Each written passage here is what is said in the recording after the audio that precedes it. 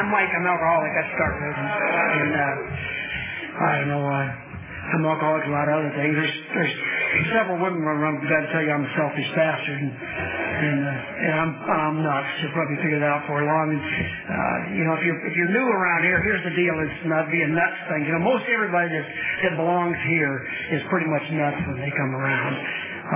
If you're nuts, everybody probably better try some more drinking. But anyway, I came here like that, and I don't know. There's some evidence out here that people you could talk to and tell you that I'm not as nuts as I used to be. Okay, but here's the deal on that. For the first 5 years that you're in AA, your brain heals up from all that poison being poured into your body, and it takes 5 years actually, from what I know about it, to get all the stuff and junk that you put in there out of your spinal fluid. So your brain heals a little bit for 5 years. But after 5 years, you're as good as you're ever going to be. You're just as smart as you're ever going to be. And then when you get to like in my case, age starts to work against you, so that the curve starts going down the other way. And so I don't know. I've been sober for some time, 24 years. In fact, if I make it to the 1st of July, and there's every chance that I'm going to make it. I'm not in good financial shape, but I'm in pretty good mental shape now. Pretty happy with things, and there's a good chance I could make it sober to the 1st of July. And if it does, I'll be 25 years sober, and I'll have been sober as long as I drank. Kind of a big deal for me, after, I don't know, once you have 5, 6, it doesn't seem like a big deal. You're talking about having 10, and then once you got 10, well, hell, it's not a big deal till you have 20, I don't know. But anyway, 25 is a big deal for me. If it comes down, and I'm pretty sure it will,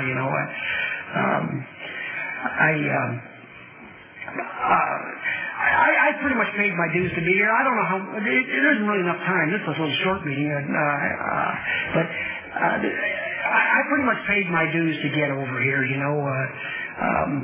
I drank as long as I could, and I drank myself into a classic alcoholic dilemma, and that is that I couldn't drink and I couldn't not drink at exactly the same time. And that's how I ended up here. I wasn't the kind of person to work when I drank. In fact, when I drank that bottle of half of what it was, I threw it away, and I wasn't working for anybody that day, and I did a lot of that. I was in the Navy for a long time, and I went. There you had to be regular, because they had ways of getting you there and teaching you how to be on time. But after I got out of the Navy, I never really drew a sober breath again. And I did a little work here and a little work there. I went into the recycling business for a short time. I had a buddy of mine who used to sell me dope, great dope too. He had the best acid in the county, and that was one of my drug choices.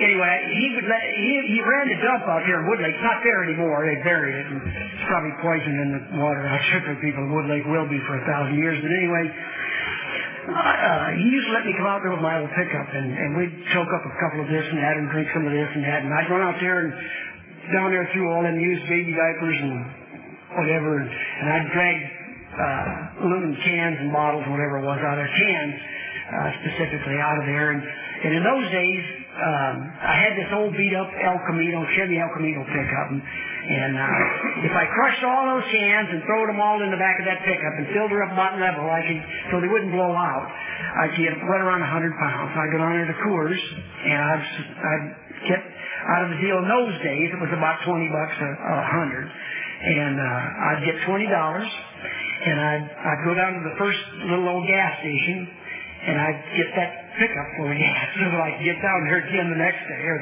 whenever it took. And then I'd go down to Sagamore. I lived in Ivanhoe, and I'd go down to Sagamore and buy 4 cases of whatever was on sale. I wasn't a real picky drinker by then, but anyway, the point of it is I was giving drinking my full attention by that time, and I never really got my feet on the ground after that until I got to AA. I don't know how many of you have had this kind of experience, but things used to occur to me for weird reasons, for reasons I can't necessarily explain. one night, I don't even know how it came, but how it occurred to me, but I came home and I was shit-faced drunk, 3 o'clock in the morning, and that old woman gave me a ration of shit, you know how that goes, so anyway, I was pretty full of whatever I was doing that particular night, and I got up and I was in my underwear, and I decided that the back half, we had a little acre out in Ivanhoe, and I decided that the back half of that place needed to have the weeds burned off it. So I went out there and I took a pack of matches, and I'm in my underwear, and I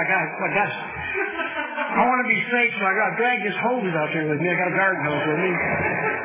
Squirting me straight up in the air about 8 feet. So anyway, I went out there and sucked that pack of matches up and throwed it in those weeds and all that. I'm telling you, there was a wall of fire as big as this building. I mean, just like that. And there I was standing with a goofy hose, and I sprayed it at it, didn't really good. I don't know how I kept from burning the place. There wasn't really any consequence from that story. It's just that here if you got a picture of me standing there in my underwear with this hose at 3 o'clock in the morning, drunk or 700 bastards. Why I'm not in jail for that, I don't know. Why I didn't burn Ivanhoe down, I don't know. Of course, if you've been to Ivanhoe lately, I might have gotten the Nobel Prize, I don't know. But anyway, well, or 50 years in corporate, one of the two, I don't know. I'm a real lucky person in that I never really paid too many dues for my actions. Not really. There's plenty of people. Since I've been sober, I've worked over at corporate, and there's plenty of people over there who are in jail for doing lots of things. Things that I did lots of times, and they're paying the price, and I never did. I'm a really lucky person. I always kind of figured when I first got it, they used to talk about people being here for spiritual reasons, that God saved you from your insanity to have you be here, and I kind of bought into that, because I'm telling you guys, here's the deal: if the angel of death or Buddha or Muhammad or whoever it is that's in charge of taking people out has had every chance to take me, a whole bunch of chances. I list the chances that's all to take me, and I'm still here. So I've been through a barricade at 55 miles an hour in a Corvair in the middle of the night, drunker than $700. So I don't know. And there's lots and lots and lots of stories about it. I won't bore you with all that kind of stuff. I'm sure you all have your own stories about things that happen to you like that. If you don't, you don't belong here. Is the way I look at it. Anyway, I don't know. I'd love to be able to tell you that I had some kind of answer for somebody that's new or something. For one thing, I hate people who preach to the newcomers, to tell you the truth. But anyway, I don't necessarily have any answers to keep you sober for the rest of your life. What I'm hoping is that I can relate the story of what's happened to me. I'll tell you that I think I'm on to something that's going to keep me sober for the rest of my life. I don't know about you. You're going to have to find your own deal here, But that's the beauty of Alcoholics Anonymous, is the pure beauty of Alcoholics Anonymous, is that, to make it simple so everybody understands, we have a wrench to fit every nut that comes through that door. That's the beauty of Alcoholics Anonymous. This is a program where nobody's too smart and nobody's too stupid. Nobody's too old and nobody's too young. This is a program for everybody. It doesn't matter if you're atheist when you come here. Sooner or later, if you stay here, you will learn something about a higher power.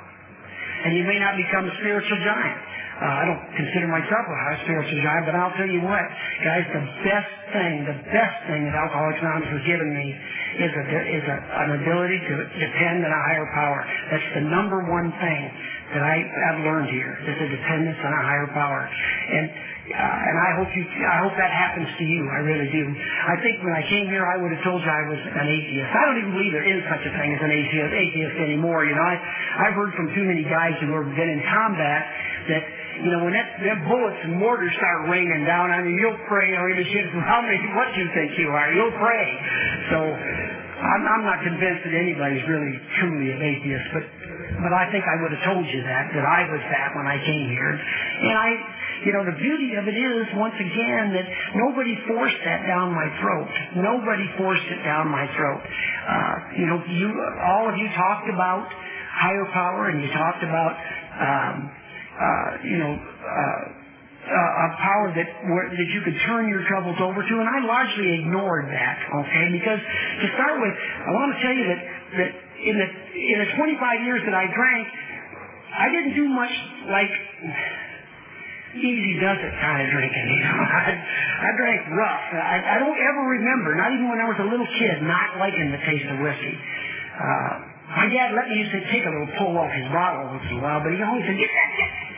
Because I really liked the taste of whiskey, I always did. And as soon as I got a real snootful of it when I was about 13, it just took off. And from then on, that's what I wanted to do. It was okay to do something else, but it had to include that. You know, no matter what, it had to include that. Anyway, that's the way it was until the very end. And really, I think if I'd found some plateau, someplace where, you know, things weren't getting worse, or some way to drink on the weekends or something like that, I'd still be doing it. But that's not the way it was for me. The main reason that I got to Alcoholics Anonymous is because I was just afraid to go on being who I was.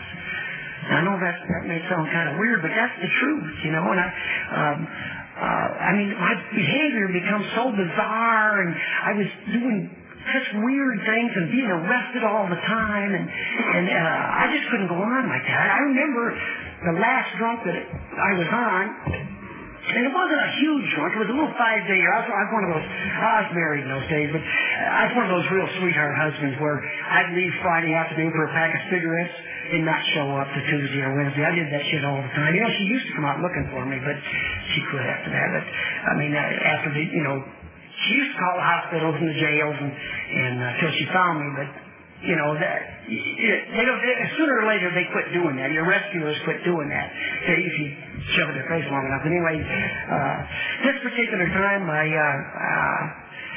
I'd been on a little 5-day drunk, and I got arrested and thrown in jail. And in those days, they used to keep you in jail 1 hour for every point that you were drunk. And I was 0.24, so I got kept for, you know, over a couple of days. So anyway, they finally let me out, and I didn't think I was that drunk really, but when I made this right turn, I cut a little close to that telephone pole, took the mirror off the passenger side, and that highway patrol was there. You know, I didn't see him. He was there though. Anyway, I got home, and when I was sick this time, I drank myself sick, which I didn't do very often. Usually I get up the next morning and go right back to drinking, but because I don't believe in taking those days off. I'm telling you, if you are still drinking, don't be taking those days off. It just makes it worse. Just keep steady drinking. Don't just drink steady. Don't. Anyway, I was taking 5 days, 3 or 4 days off because I was sick. And I had to bribe, you know, one of those real good deals. I had the blinds closed, you know, and the phone off the hook, and the television off, and tell that cat to quit stomping around. And you know, I got out Monday morning. About Thursday afternoon, I'm thinking, and I could sure use a beer. A beer would sure make me feel good, you know, pretty good, just some kind of something, you know. And I wasn't thinking of how I drank everything up before I left on the 5-day deal. So. Anyway, I thought to myself, you know, man, what do you think? You're going to start that over? You're just going to start it all over again? Is that what's going to happen? You know? And anyway, so I got it in my head. I got in mind I needed some help. That's the first thought that occurred to me is I ought to get some help. You know, I mean, I knew I was alcoholic. I didn't really, to be honest, I really didn't know what being alcoholic meant. I learned that here, but I knew I was alky, and I mean, I knew it did something for me it didn't do for most people. So anyway, I started, you know, thinking about my alternatives, and so I looked in the phone book, you know, and you know, they used to have a place in Kingsburg in those days, and I don't think they have it anymore. I think they've gone belly up. But anyway, they used to advertise themselves as serenity of peace and serenity of Kingsburg, you know. Yeah. Well, you know what they got for peace over there in Kingsburg? Like $30,000. And I'm going to tell you what, guys, at that point in my life, nobody was going to bet $30,000 that I was going to go someplace to someone's charm school and get sober. Nobody. I didn't have anybody like that left in my life. Okay, I've run those kind of people off. So really, the reason I ended up at AA, it's kind of fortunate now looking back on it, was because it was free. It's all I could afford. Anything else would be too high. So anyway, I did. I called them, and they hooked me up with somebody there in Ivanhoe, another sober person in Ivanhoe who was, I don't know, he's my sponsor, and he has been ever since that. It's been, and I've never changed sponsors. I've thought about killing him a few times, but I never have thought about firing him. He's arrogant little shit. But anyway, that's the way it started for me. Once again, I really didn't start out as a spiritual giant, and I'm not now, really. I'm not a big book thumper, and I love AA, and I love lots of things about AA, but the part of it that's worked for me is, I'll tell you about in a second. But anyway, the worst thing that was wrong with me then is I hadn't worked in 10 years, or very much. I used to work my driveway for booze. Or cash, or whatever I could get to go up there and buy some more of that Ham's beer or whatever it was I was drinking. Sometimes I'd get myself a little secret bottle. But anyway, I needed work, and one of the guys in AA, several guys in AA, I don't know how they did, but they got together and took me by the hand out to one of the packing houses out here and got me some work. And it started out, I didn't make a whole lot of money, but it really didn't matter. I needed to learn how to work. When you haven't worked for 10 years, you've laid up drunk every day for 10 years and eating whatever, kind of dope somebody's asshole's got in his pocket that comes over, it's tough. You have to learn to work again. You have to learn to get up in the morning and go to work. So anyway, that's what I did. And things got better, and not in a huge way. I remember talking about being nuts. I was pretty nuts when I came in, but I remember I think it was probably a year and a half. I don't know if it's foggy now. I don't hardly remember, but I do remember the incident because I was sober enough to know that you're supposed to pray when you get in a pickle. I was that sober. So anyway, I got into this outfit, and I had two different two-way radios that belonged to opposite companies. And one of them was on, one was an AM and one of them was an FM, for just the sake of argument. And I plugged the AM into the FM guy's thing, and it wouldn't work, and I knew it was working. It was drawing current, blah, blah, blah, and I just couldn't know why. And so but it frustrated me to no end. I'm standing out in the parking lot in the packing house, for Christ's sake. There's thousands of people around. I'm standing there screaming at God, what the hell? I can't have this. So anyway, I was nuts. Okay, I was nuts. It took a long time to quit being nuts. To tell you about the closest thing I had to a spiritual awakening, after about 3 years in this program, and I hadn't done very much, maybe the first and the second step, but I hadn't drank, and I hadn't used any kind of drugs, and I was hanging with AA people, and I was going to meetings all the time. And there's witnesses here that know about that. I was some AA meeting all the time. But look, here's the way it was, it wasn't like the people at home were impressed with my recovery, okay, because they'd seen my shit hanging out before, so nobody was waiting for me to come back and steer the ship. My wife had long since taken over the reins. The kids had long since learned that whatever comes out of Daddy's mouth could be right, it could be wrong. But there's no reason to change your schedule because of something he says. So anyway, I really had nothing better to do than hang around the club, So I don't know if that's going to work for you. You may have a job, and if you've got a job when you come to AA, keep that son of a bitch, okay? You guys, there's some the newcomers. If you've got a job, keep it. And if you've got an old woman, keep her, or an old man, keep him for a while. Anyway. Well, that's another part of the story. I'll get to that in a minute. But anyway, I've been divorced twice in sobriety, for Christ's sake, so I don't know. Anyway, I started working a little bit, and things got a little better. They will. If you're drinking the way I was and doing the kind of things I was doing, and you quit drinking abruptly and start working and doing things right, things will get better. I don't give a shit what else you do. Okay, things will get better. And they did. They started to get a little better. In fact, here's what. In 3 years, I had a pickup that was all one color. Okay, and that hadn't happened to me in a long time. A pickup that was all one color.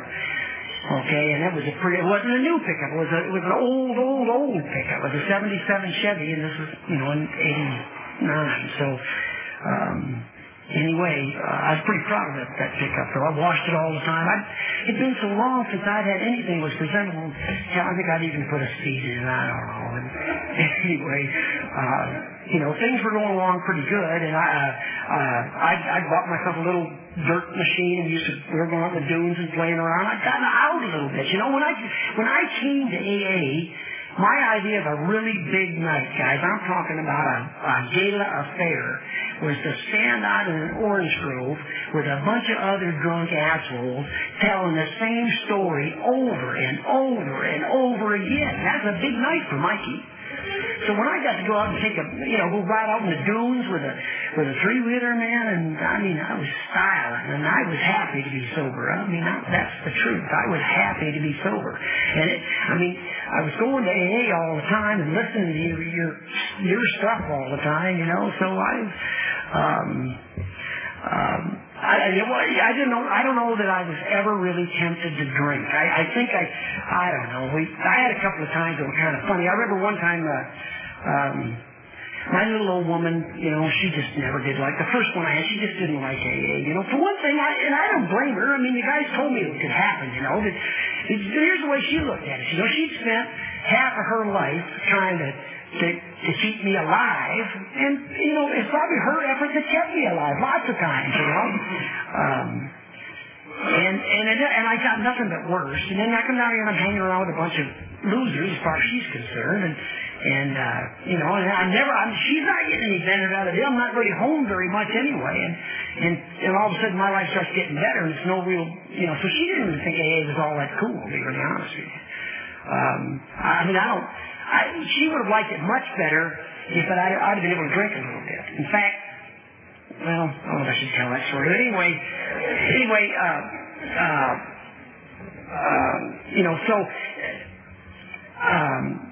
but anyway, things were comfortable enough, or at least I was pulling my weight a little bit. I was paying a few of the bills and doing a few things. In other words, my life had gotten a lot better from when I'd come in. But I hadn't done anything. I hadn't done the third step yet. I hadn't done the third step. For 3 years, I hadn't done the third step. And I remember this guy came in, and I don't know, I know that Rick would remember. His name was Tom Cartwright, I think, or yeah. He was an iron worker, worked up on the Bay Bridge in San Francisco, a climber, had huge hands, that big, and a man's man, a real good guy. But he'd had some trouble. He'd been in AA a long time. Only had about 7 years then. He'd been coming around AA for, 25 years or so. And Fonnie had 7 years. And it was a Sunday meeting. I'll never forget. It was that Sunday meeting over there next there when they used to have at the Catholic Church. And I think maybe the subject was spirituality. I don't know, the topic. But anyway, he said that he'd been coming around for 25 years before he really got any time. And he said, the last time he'd gotten drunk, he said that he'd been sober for 5 years. He hadn't cheated. He was going to meetings. He wasn't doing any steps or anything like that, but he was going to meetings, and he was sober. Tom, I don't think Tom was ever kind of a doper, but he drank like a steel worker. So, but anyway, he went down to get a haircut. Okay, and then he went in there, and the barbershop was full, and he said he kind of made him mad because there's all these people waiting in line at his barbershop. This is his barbershop, I don't know if you women aren't, that's probably the same thing as your hairdressers, though. But guy gets for a guy, a barber's like a doctor. You just don't want to just go to any barber. I want my barber. But anyway, the problem was that way. He just couldn't believe he couldn't get in there to see his hair cut. And he was real fastidious about his hair too, if I remember correctly. But anyway, and he went with 5 years sobriety. Okay, he's been sober 5 years, going to meetings, doing, hanging around with Alfie, walked directly across the street and got drunk at this little bar. And I thought to myself, I don't want that to happen to me. I got things going for me for once in my life. I got things going for me, and it's been a long time. I had a lot of fun when I was drinking. Up until the last 10 or 15 years, things had gone down real bad for me, and I didn't want any more of that. And he said he thought he knew why that was. He said that he realized that he had never been in touch with a higher power. He had just never done the third step. And I'm going to tell you what, guys, that made an impression on Mike. I went home that day, and I got that deal out of the book, and I got down on my knees, and I did the third step. And I don't know how much, I don't remember God answering me for it. And I mean, but it made a difference. And since then, since that day, I don't have any question about it. I still don't think I have any huge insight into what God is. I don't know that it has any persona. I don't know that it represents as human. I don't know that it has any human. I don't know any of that. What I do know is this: that when things are tough, and of course that's the only time I pray when things are tough. I hope that you guys get up in the morning and say your prayers and read out of the book. I know lots of guys that do, smart guys, but not me. I pray and I read and I do that stuff when I'm in a pickle. That's when I do it. In a bad pickle. I didn't come here till I was in a bad pickle. And I don't do any other stuff till I'm in a pickle. But when I am in trouble, there's a huge amount of relief, and it's on tap. Anytime you want it. It's beautiful. It's just beautiful. And my higher power may not do you any good. I don't know that. I don't know that. Once again, I don't know that there's anything that I can tell you that would keep you sober. All I can do is tell you the things that have kept me sober. Anyway, after that, I kind of bought the farm. I got hooked up with old Tom the postman. I don't know, he doesn't go much to meetings anymore. I hate that, people don't go to... Tom's a smart guy. He knows so much about AA. He's so well read. He would do a lot of good here, but I don't know, part of the reason that I go to lots of meetings still is because I've got it figured out that going down to AA and listening to the stuff that goes on is a skill. After you got a bunch of time, that when you first, because when I was first sober, you could say anything and I'd go for it. Well, it's almost the opposite now. Now it's like every once in a while something will be said that I think makes sense, and it'll just be like, wow. The rest of it, I don't know. It's tough. But here's the way I think about that, is that it would be ungrateful for me not to come around, at least tell people that, no matter how wacko you are, you can pull it off in AA. And so I don't know. I still come quite a bit. And I still believe the solution's here. For me, it's always been in the fellowship. The solution's always been in the fellowship. The way I read it anyway, it looked like old Bill never did any good until he met up with Bob, and they identified with each other, and that's really how it started. So,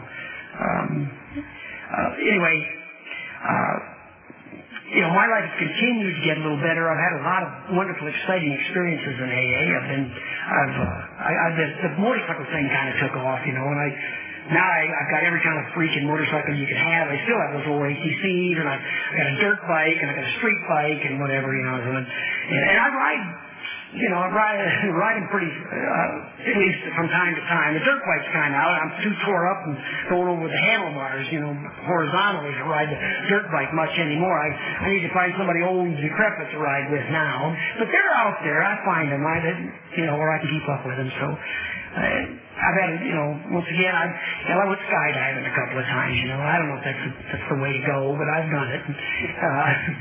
I learned how to ski, and I'm not sure that's the hot setup either for a 63-year-old man to be up skiing, but I got a season pass. I just bought another pass next year, so I can't die for at least a year because I got that pass, and I'm too cheap to lose the money. So I got to live another year to ski that pass out. So anyway, and I don't know. I've acquired a few things. I've got a house that's nearly paid for, blah blah blah blah. And, once again, I don't know if that means anything to you, but it's, for me, that's AA has given me a little bit, and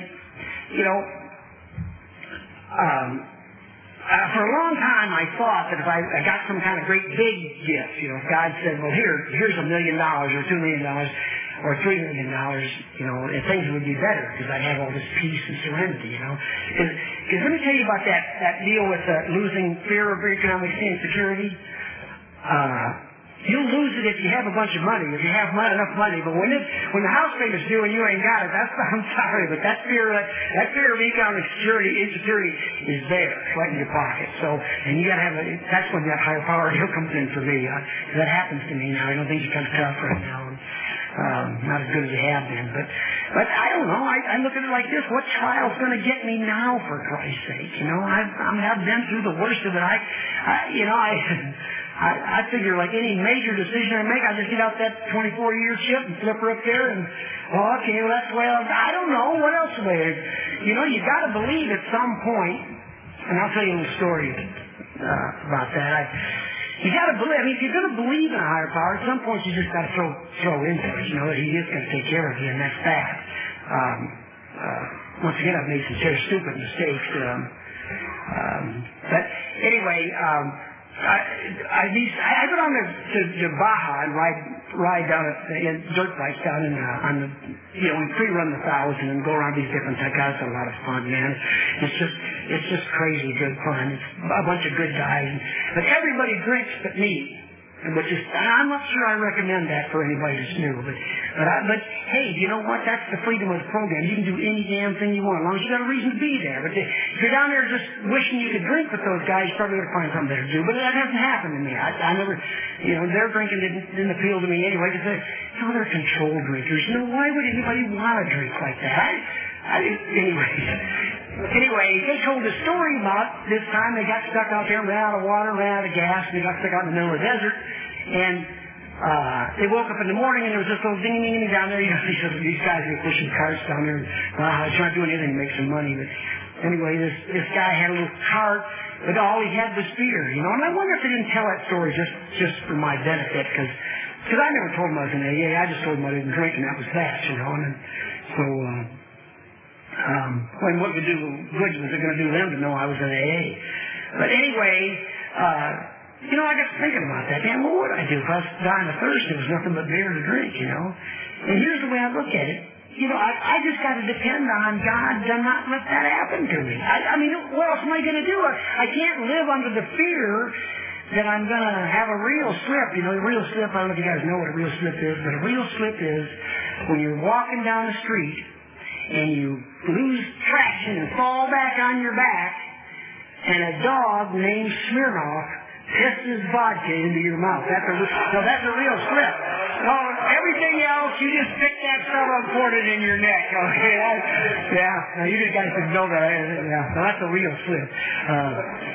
But I thought about that. But I don't know. I've never seen it happen. I've been around here a long time, and I've heard people come back with the damnedest excuses why they drank. But here's why they drank. Here's why they got drunk. They picked it up, and they put it in their neck. That's how they got drunk. Other than that, there's probably a lot of other things that happened. That old woman got mad at them, or their kid died, or their mom died, or the house got taken away or something. There's probably some other reason, but that's not the reason why they got drunk. They got drunk because they picked it up in their neck. So don't do that. You want to stay sober, don't do that. And listen, I want to tell you, I'm going to quit this here shortly, but there's only really, okay, guys, I don't want to discourage what your sponsor said to you. If he says that you need to read the book to stay sober, then read the damn book. If you're going to have a sponsor, try to do what he says.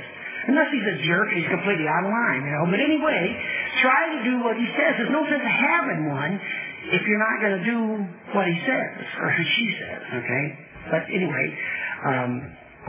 if your sponsor's telling you to read the book and to pray in the morning, then do it. What's it going to hurt, You can always fire in if it's just a waste. It turns out to be just a waste of time, There's so many little tricks I tell you to do around here. If those things help you, if that's part of the program you get into, fine, But there's really only two things that you have to do here to stay sober. And that's the number one thing you have to do here to stay sober is you have to avoid intoxication in all forms and at all costs. Okay, now nobody can go through the rest of his life without getting drunk, because if you have to have an operation on your kidney or your eye or whatever, they're going to put you down, and when you come back up, you're going to be drunk. Ask them if you can drive home. Ask them. Say, can I drive home? No. Why? Well, you can't pass the sobriety test because you're drunk. And I've been there. I had my nose worked on. I got up and I was jumping around acting like a little kid. I thought, what the hell's wrong with me? And then I got in there and had this conversation about whether I could go home or not. She didn't know, you can't go home. So why can't I go home? Sweet, you got to drive. Well, you can't drive, you're drunk. You can't pass the drive test. So you can't get away from it. I mean, completely. But you can damn sure keep from doing it to yourself. And you need to do that. If you're going to stay sober, you've got to avoid intoxication. And, if you think that you can smoke dope around here and stay sober, hey, charge on. My hat's off to you, you know what I mean? If I thought there was some way that I don't think I would now. Sobriety's too good a thing now. I can't imagine that, that I would trade sobriety to smoke dope or to do something else. But I just don't think you do. The way it looks to me like is sooner or later, a guy gets back to his drug of choice, just sooner or later. If it's alcohol, you can smoke that dope and get around, maybe get away with it for a while, but sooner or later, that's going to make you thirsty. Always did me. Always did me. Anyway, the second thing you have to do here is to stay sober is you have to grow spiritually, and that's the truth. And I don't know any other way to tell you that, and I hope that somebody else has already told you that. But so here's the way I look at it with me is that I started real low. And so I have a lot of room to grow. Now, if you come in here a spiritual giant, you're going to be tough. You have to do some fancy stuff to grow spiritually, I hope that's not true of you. With me, I started real low. So I can grow a little bit spiritually and still not necessarily become any kind of spiritual giant, Anyway, it's a good thing. It leaves me lots of room. And, so I should tell you about my first little old wife. The second one was a 30-day deal, and at the end of the 30 days, she said, "You married me for my money." And I said, "Well, duh." I said, 60-year-old men don't get married for love. They get married for health insurance. Anyway, I don't know. I didn't charm her, so that didn't last very long. But the first little woman I was with, the poor thing, I've heard these guys say it in Alcoholics Anonymous. If someone did to me what I did to her, I'd have killed them, taken the time, And I don't know. Once again, like I said, she just never did care for this. Just never did care for AA. She didn't make friends with the people. She thought that we were, kind of like what we are, She thought we were egomaniacal and thought we lied just a teeny tiny little bit, and that we were too easy to forgive ourselves. I think that's what made her so mad about me is that I learned how to forgive myself here, and that's almost unforgivable to a person who owes the kind of debt that I owe that woman. Anyway. After 10 years in AA, we split the sheets finally. We just gave up. And it was just a matter of just throwing in the towel for all practical purposes.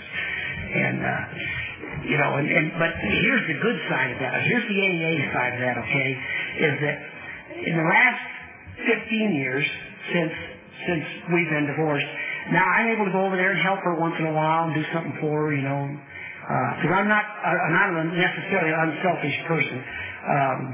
But anyway, I am able to do that. I don't have to argue with her. I don't have to tell her about what I'm doing for her. I don't have to explain how much she owes me for doing that or any of that. I can do that, and it's a form of making amends. For me, not for her, for me. It makes me feel a little better about how that whole thing went down, because it went down real bad. I don't know how it could have turned out any other way, but it went down real bad, and I'm sorry for that. I'm sorry that happened. And same with my kids. My youngest one, I should mention that, I guess. My oldest boy, it's his birthday today. I forgot.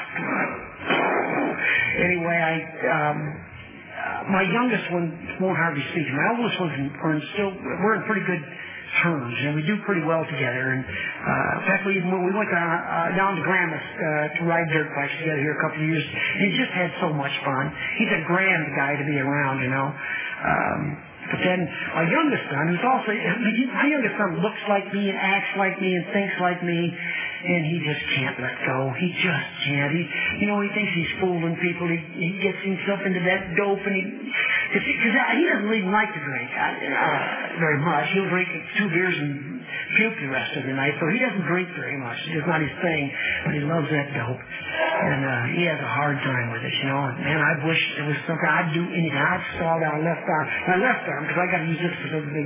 I saw that arm clear up to there if I could do something for that little young guy. He's such a good guy. He's so much like me. When he opens his mouth, I hear myself, 30 years ago. And anyway, but that's not the way it works, I don't know. 12-step work is the kind of thing where there's an enormous amount of satisfaction. And when you get a bunch of time, and I don't know how many people in here got a bunch of time. There are a lot of you people are strangers to me, so I don't know. There may be every one of you might have 20 years, as far as I know. But I think you would agree, if you got a bunch of time here, that the very best thing that happens at meetings anymore is when some guy that's new or girl that's new gets up and starts talking about how life has blossomed, how those kids are hugging her neck or his neck, and how their mom let them come in the house again for the first time in 10 years, and somebody gave them the key to something. They got their license back,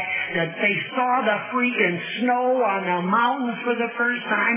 That's it, man. It's heroin for people that have been around here for a long time. It reminds us where we felt, how strong we felt, how good it was for us when those days were in those days. There's a little bit of humdrum and boring to it when it gets a long time down the road, but I'm not giving up. I'm hanging in with you guys. You're all crazy too, so I'm right at home, so I'm going to try to keep coming back and listening to your stuff and trying to.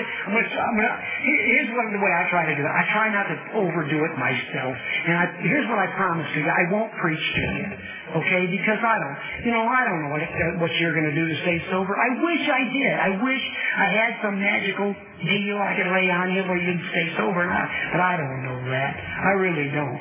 The only thing I got to, the only valuable thing I have to make Alcoholics Anonymous is what is coming around here and keeping me sober. That's what I know.